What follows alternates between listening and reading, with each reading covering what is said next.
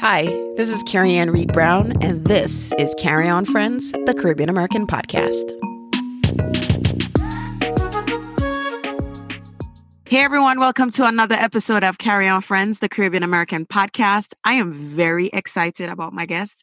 I discovered him a few years ago while watching what Kirk Hamilton does at Tech Beat Summit. And so I'm very excited to have Marlon Nichols on the podcast. Marlon, welcome to the podcast. How are you today? I'm wonderful. Thanks for having me.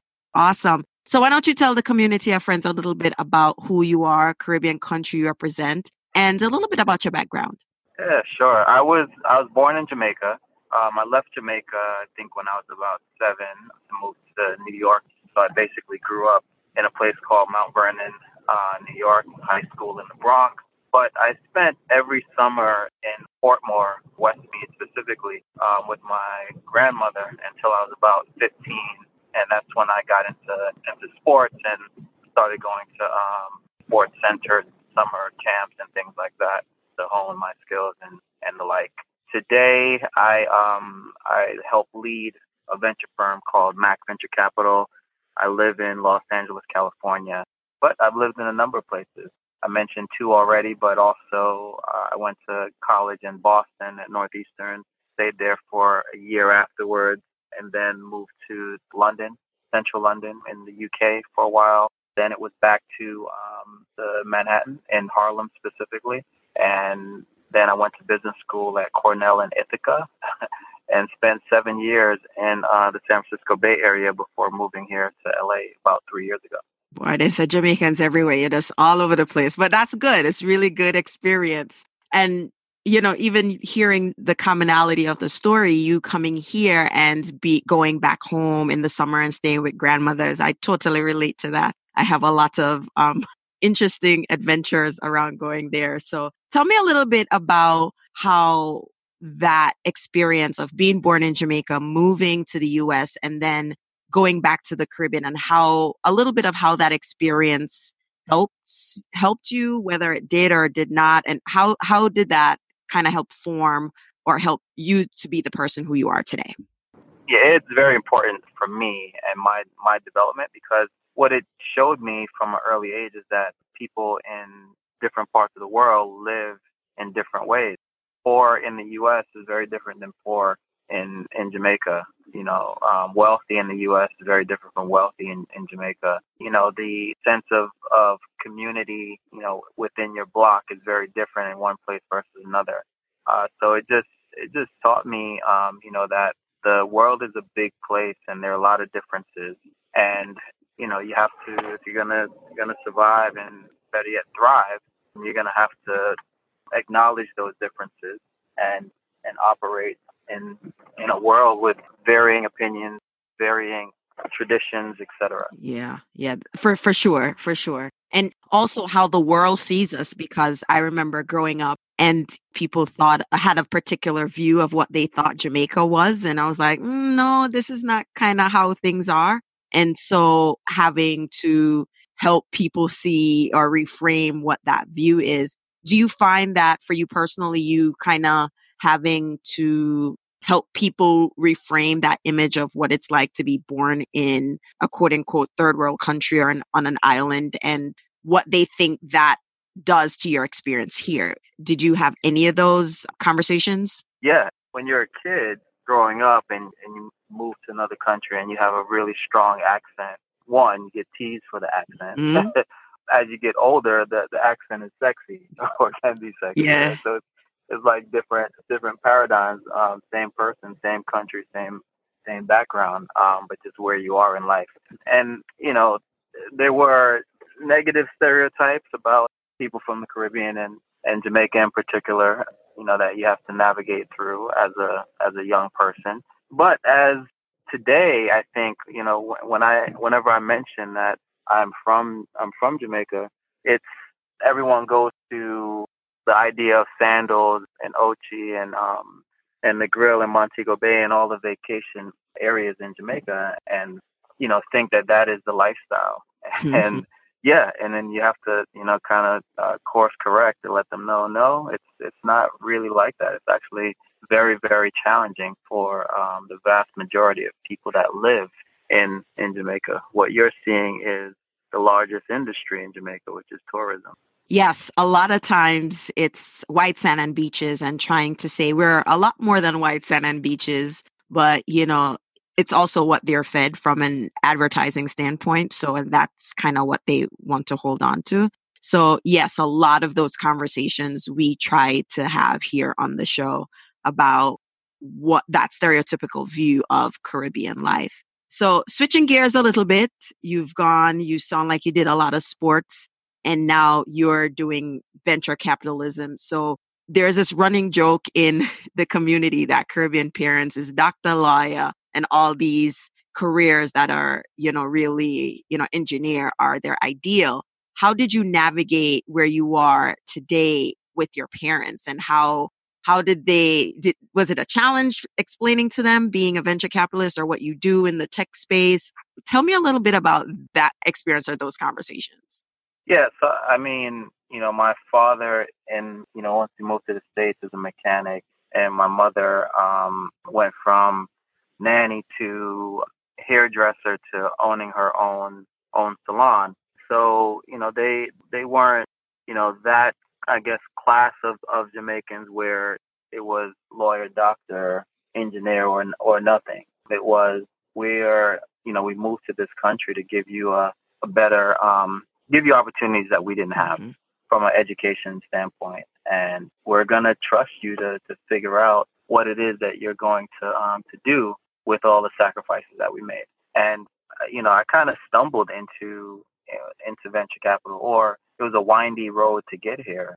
When I first went to undergraduate school at Northeastern, my major was architecture. And I just thought it would be cool to design these amazing structures that can define a geography or a space, and being associated with it. And I got there and I hadn't drawn a thing in my life, right? So that wasn't going to work out. But even more importantly is that I didn't really like it. I didn't enjoy it. So there I was, the middle of my first year at school, almost having like an internal crisis. Like, okay, well, what am I gonna do? And fortunately, I had a close friend, Steve, is his name, that was a year ahead of me, and he had just started this major called Management Information Systems, which was this convergence of or intersection of technology and business. And so you didn't have to quite be an engineer, but you did, you took computer classes, computer centric classes, and then you took all the business classes, and always into technology and electronics and all that stuff. So I thought, yeah, this feels more fitting. And my mom, as an entrepreneur, small business owner, I saw the need for understanding the way that business works. And so that's how I picked the major and transferred over, and was fortunate enough. Northeastern has a co-op program, which is basically an internship program, but it's an extended internship. So it's a 6 month stint with your whatever company you're working with. And one of my internships was with Hewlett Packard, and in Cupertino, California, and I had never been to California before that. And the experience was just so enlightening. The culture was different. No one was wearing suits to work. There was a concept of flexible time. So, you can come in at 10 o'clock and just leave later, or you can come in early and leave earlier. And then there was just this concept of startups and entrepreneurship that was just all around me at the time. And so that got me really interested in the startup space. So as I got closer to graduation, I only looked at, startup companies or companies that would serve startup companies. And kind of fortunately and unfortunately at the same time, I landed a job with a company called Breakaway Solutions. And Breakaway was basically a .com consultancy. So the vast majority, or technology consulting, but the vast majority of our clients were .com. And this is at 2000. And so right when I was starting with the company, a lot of our clients were starting to go out of business. And so, I think it was maybe 6 months in, I was seeing people getting laid off and didn't understand exactly what was happening. And fortunately, I met a mentor at the time, a guy named Maurice Coleman. He sat me down and, explained that, okay, yeah, you're doing well, you're getting promoted, but the more senior, more expensive folks are getting fired because the business isn't going well.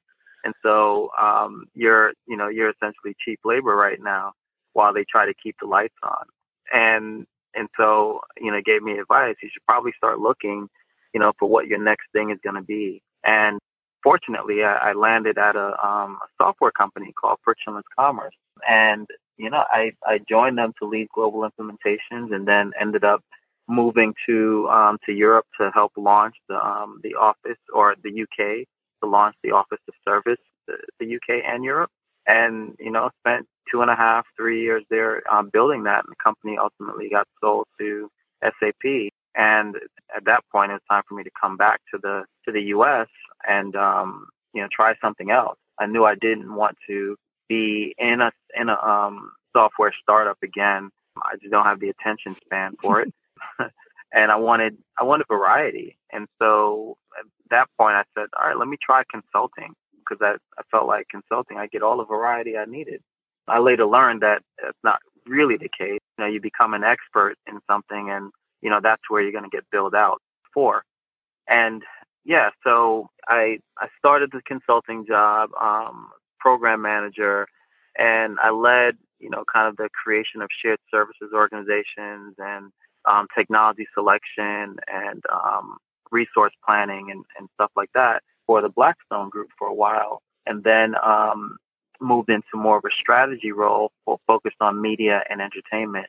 And so that job I was a principal strategist at that point.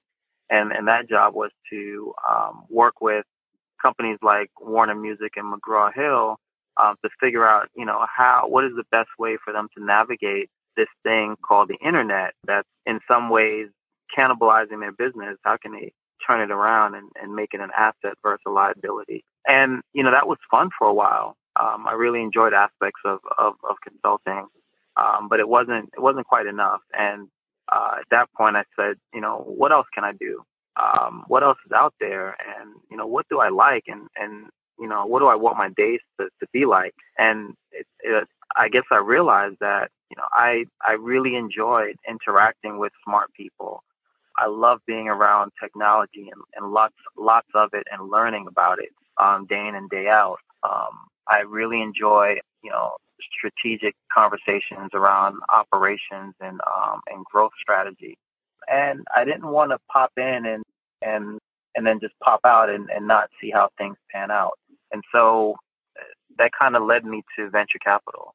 And so I was, all right, I'm going to go back to business school to kind of get tighter on my financial analysis skills, and to develop a network in the venture space, and end up going to Cornell. I was fortunate enough to go on a full scholarship. And the really cool thing about attending business school at Cornell for me was that it has MBA-led venture firm, a pre-seed fund that I was fortunate enough to lead while I was there. And that experience, I was able to leverage it to network pretty deeply into the venture capital community. And so ultimately I graduated and joined Intel Capital, which was the largest and most active venture firm in the world at the time. I think as a team, we deployed anywhere between 200 and 500 million US dollars per year around the world. And so that was a tremendous kind of learning experience and training ground for me. At one point while I was at Intel, they sponsored me to go through the Kauffman Fellowship program. And that kind of opened my eyes to a lot more things. And I felt like I was selling myself short by investing on behalf of Intel Capital as opposed to developing my own strategy and investing for myself, my partners, and my limited partners. And so that's when I started our first fund, which is called Cross Culture, which focused on seed stage companies primarily. sector and industry agnostic, but following what we call cultural investing, which is keeping an eye on pop culture and emerging trends to, determine which of those trends are going to become social norms and be around for a while, and then invest in companies that are building solutions that fit with the way we see the world going based on that research. And so Cross Culture is 5 years old now, performing extremely well. And as we're thinking about the next fund and growing it, I was developing a pretty tight relationship with my now partners who are running a separate venture fund called M Ventures. And we made the decision to merge our operations and rebrand to Mac Venture Capital, which stands for M Ventures and Cross Culture, or the first initial of the partners' first names, which is Marlon, Mike, Adrian, and Charles. And so, that's where we are today, and that's kind of how I got into venture. That is an amazing story. I have so many questions, but in the interest of time, I'll just keep some of those questions. But what struck me early, you had the mentor, Mr. Coleman, Maurice Coleman, right? Who had that, who just had that really frank conversation, and is like, wow, one of the things that I've really realized is that people tend to have these mentors who are able to give them real talk, right at the right moment, and then kind of inspire you to do this, okay, what is my next move? You need to be making a move and forcing you to kind of think of those next moves. So I guess my first question is, for anyone who's saying, boy, I wish I had a Maurice Coleman in my life, what would be something you'd suggest for people to do to get around more people, or to find that mentor who can kind of give them that real talk, stop your foolishness, that type of mentor that I'm talking about? I think it's, for me, it's part lucky, but luck is about the situations that you put yourself in, and then being prepared to take advantage of the opportunity. And so what I did was I was telling any and everyone that would listen what I wanted to do, and and where my situation was, and that I was looking for people to talk to and to get guidance from. And through that process, I don't even remember who it was that introduced us, but someone introduced us, and we just connected and developed a relationship where we could have very frank conversations, et cetera. And that's kind of how, I've had a number of mentors at different stages of my life that have been amazingly impactful, and they've all kind of come about in that way. Just organic kind of relationship that, came from just being transparent and open. I think a lot of times people just aren't open. And so, if you're not open and inviting, how can you welcome that blessing or opportunity? Yeah, I love that. I love hearing stories of how people get or get in touch with mentors. And you're right. It is not only the transparency, but if you ask for a mentor, be ready to take what the mentor goes say, whether you like it or not. And I think that's having a mentor. Well, go ahead. Well, I'll say not whether you like it or not, right? Because at the end of the day, it's still your life and your career, and your decision to make.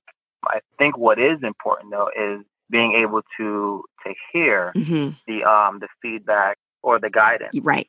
And then being able to take that on board and figuring out what that means for you. Right. You're not looking for someone to dictate or run your life, but someone or a group of people. The more you have, the better. That can share experiences that they've had, or things that they've seen, for you to take on board and make more informed decisions.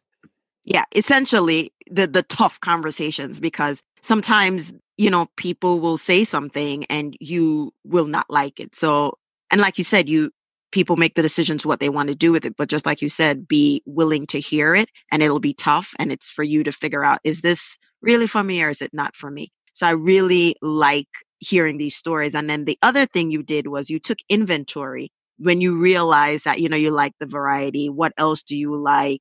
how else could you be living your life? I love that you took inventory of what you wanted to feel and experience going into work or even not work, life, and then just help find a way towards that, kind of leading with how this makes you feel, or looking at a different thing. So in terms of what people should be doing to figure out what feeds their soul, how often should people consider this evaluation of life, and if what you're doing, like you said, is it enjoyable? Is it fulfilling?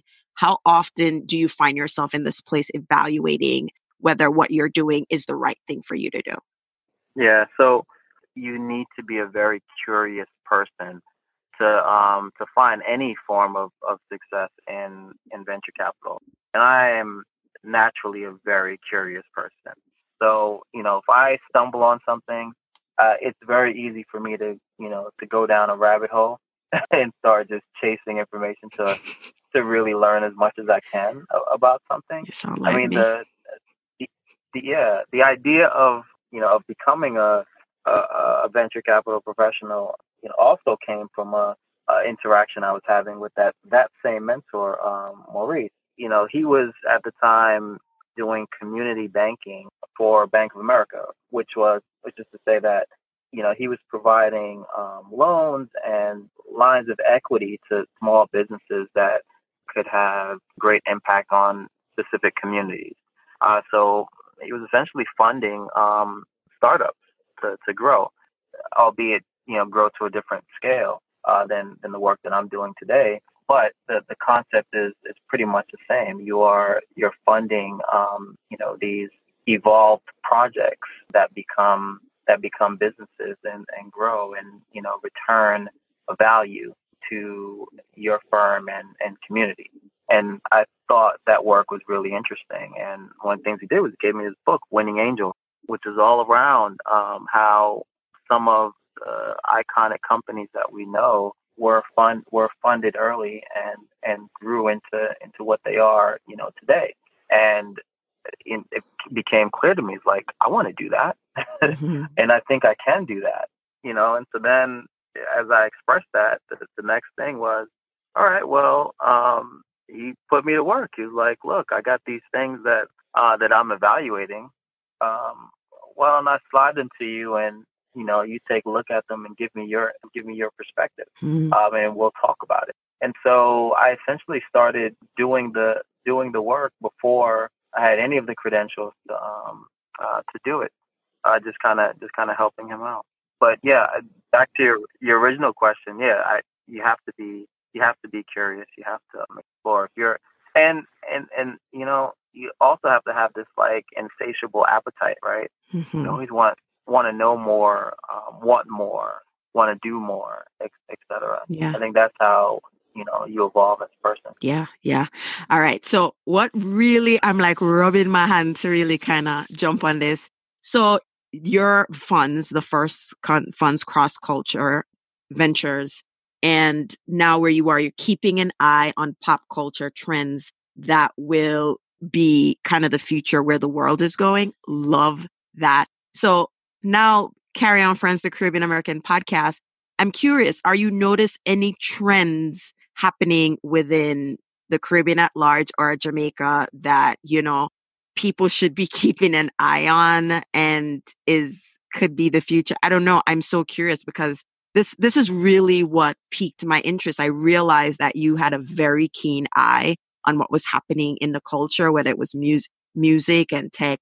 And it was just like, no one is really doing that, when in actuality, a lot of what's happening culturally, it's from Black and brown folks. So I'm really curious to hear what you're seeing that's a potential from the Caribbean, whether it's in the region or the diaspora, that could be trends.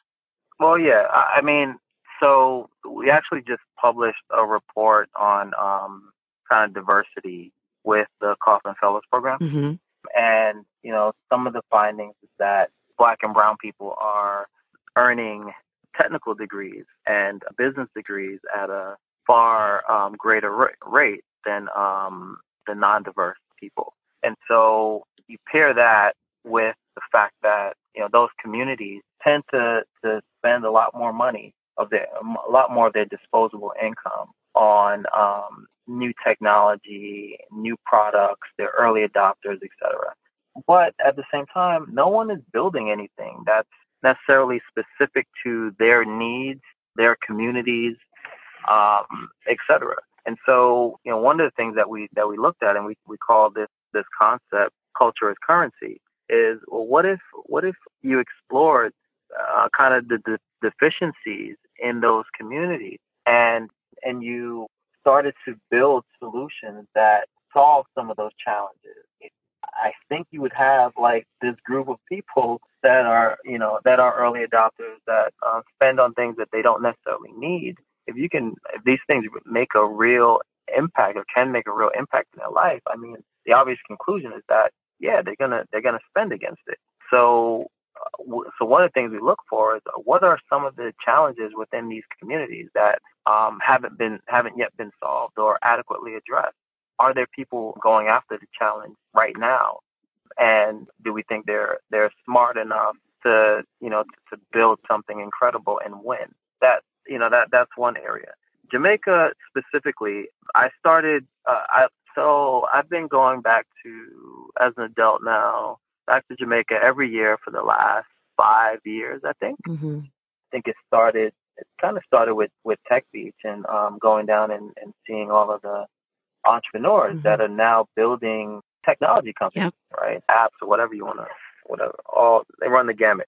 And I did not know that, that was a thing, right? And now I'm working with the Development Bank of Jamaica and others on a program that's soon to be announced around entrepreneurship, specifically around technology, in Jamaica. And it's the proliferation of the internet and mobile technology that's making this possible, right? Because back in the days of an Intel and an HP, you needed a lot of money to develop these things, right? And you needed space. Well, now you could develop an amazing company with very limited funds and a laptop, and so and access to the internet, right? And so as more and more of the island, as the internet becomes ubiquitous, like truly ubiquitous, and access to it becomes truly ubiquitous, we're going to see a lot of smart people from the islands developing things specific to their communities, to their country, to that region.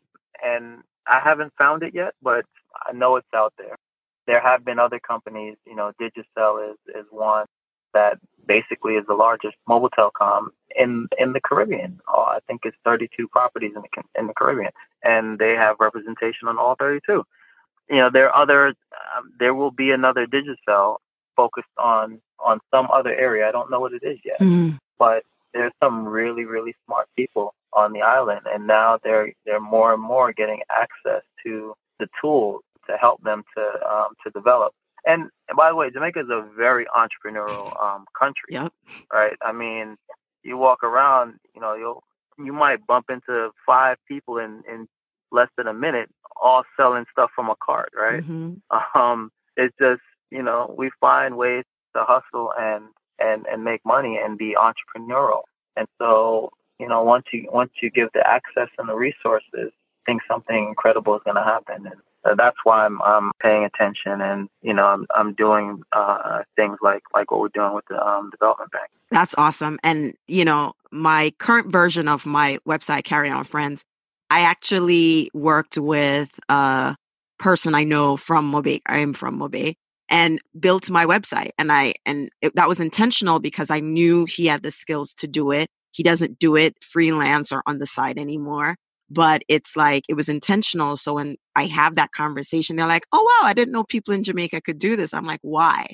And so it is really giving opportunity and, letting people see that, hey, there are people here that have skills. And even most project that I do, I try to find people from Jamaica. So for instance, on the podcast, I talk Patois. And a lot of times it's very difficult to find, good transcription. Of course, I go on Fiverr and I make sure I find somebody who is in Jamaica or anywhere else in the Caribbean who can understand what I'm saying and do a good transcription. So like, it's some of those things require intentionally supporting creatives back in the region to also explore opportunities that they could, like you said, grow beyond, oh, we could do transcription. What about this? What about this? So I think it's super important not only to be aware, but support. So as we wrap up, Marlon, this was such an amazing conversation. I do have one question. What is one misconception people have about, I want to be funded? A lot of people said, oh, I want to get funding or something. What is a big misconception that entrepreneurs or budding entrepreneurs might have of what a venture capitalist does and what it means to be ready to ask for funding? Yeah, I think the biggest thing is that everyone thinks their business is venture fundable or backable. And honestly, not all of them are, right? You can have, and that's not to say that it's not a great business. You can have a tremendous business, right? Where you are the sole owner, or maybe it's you and a partner, are the only owners of the company, and you're generating 5 million, 10 million per year. That's a great business, right? Because, all of those profits are going to you. A venture, business has the potential to do hundreds of millions in revenue every year, has the potential to, be listed on a public stock exchange and be valued at, billions of dollars, right? And not every company, fits that. And so I always encourage entrepreneurs to really take a look at, what they're building and have a truthful moment with themselves as to the size of the market that they're approaching, and how much of that market they would need in order to become a company valued over $1 billion. If a market is 500 million, that's the size of the market, well, then there's no way that you can. It's unlikely that you'll even become a $500 million valued company, because that would mean you take 100% of the market share. Mm-hmm. So just having those kind of real conversations with yourself about what it is what is this opportunity that you're going after? How big can it really be? What am I doing that's novel and defensible in building this business? Just have those real conversations with yourself. Well, Marlon, I really appreciate you coming on the podcast and just sharing a little bit about your journey to being a venture capitalist, and the last bit there about what entrepreneurs need to really be honest and consider before thinking that they want to seek funds from a venture capitalist. So before we go, share website, social media where people could connect with your companies or even you. So my personal Twitter handle is Marlon C. Nichols, or Marlon Christopher Nichols, but Marlon C. Nichols. Same thing with Instagram. And our company is just Mac Venture Cap is the Twitter and Instagram as well. All right. And thank you again so much. And on that note, everybody, walk good. You've been listening to Carry On Friends, a show about the Caribbean American experience. We post new episodes every 2 weeks. And if you want to learn more, buy merchandise, or sign up for our newsletter, check out our website, carryonfriends.com. You've been listening to Carry On Friends, a show about the Caribbean American experience, produced by Breadfruit Media. We post a new episode every 2 weeks on Tuesday. And if you're looking to learn more, buy our merch, or sign up for our newsletter, check out carryonfriends.com. Or find us on all social media platforms at Carry On Friends.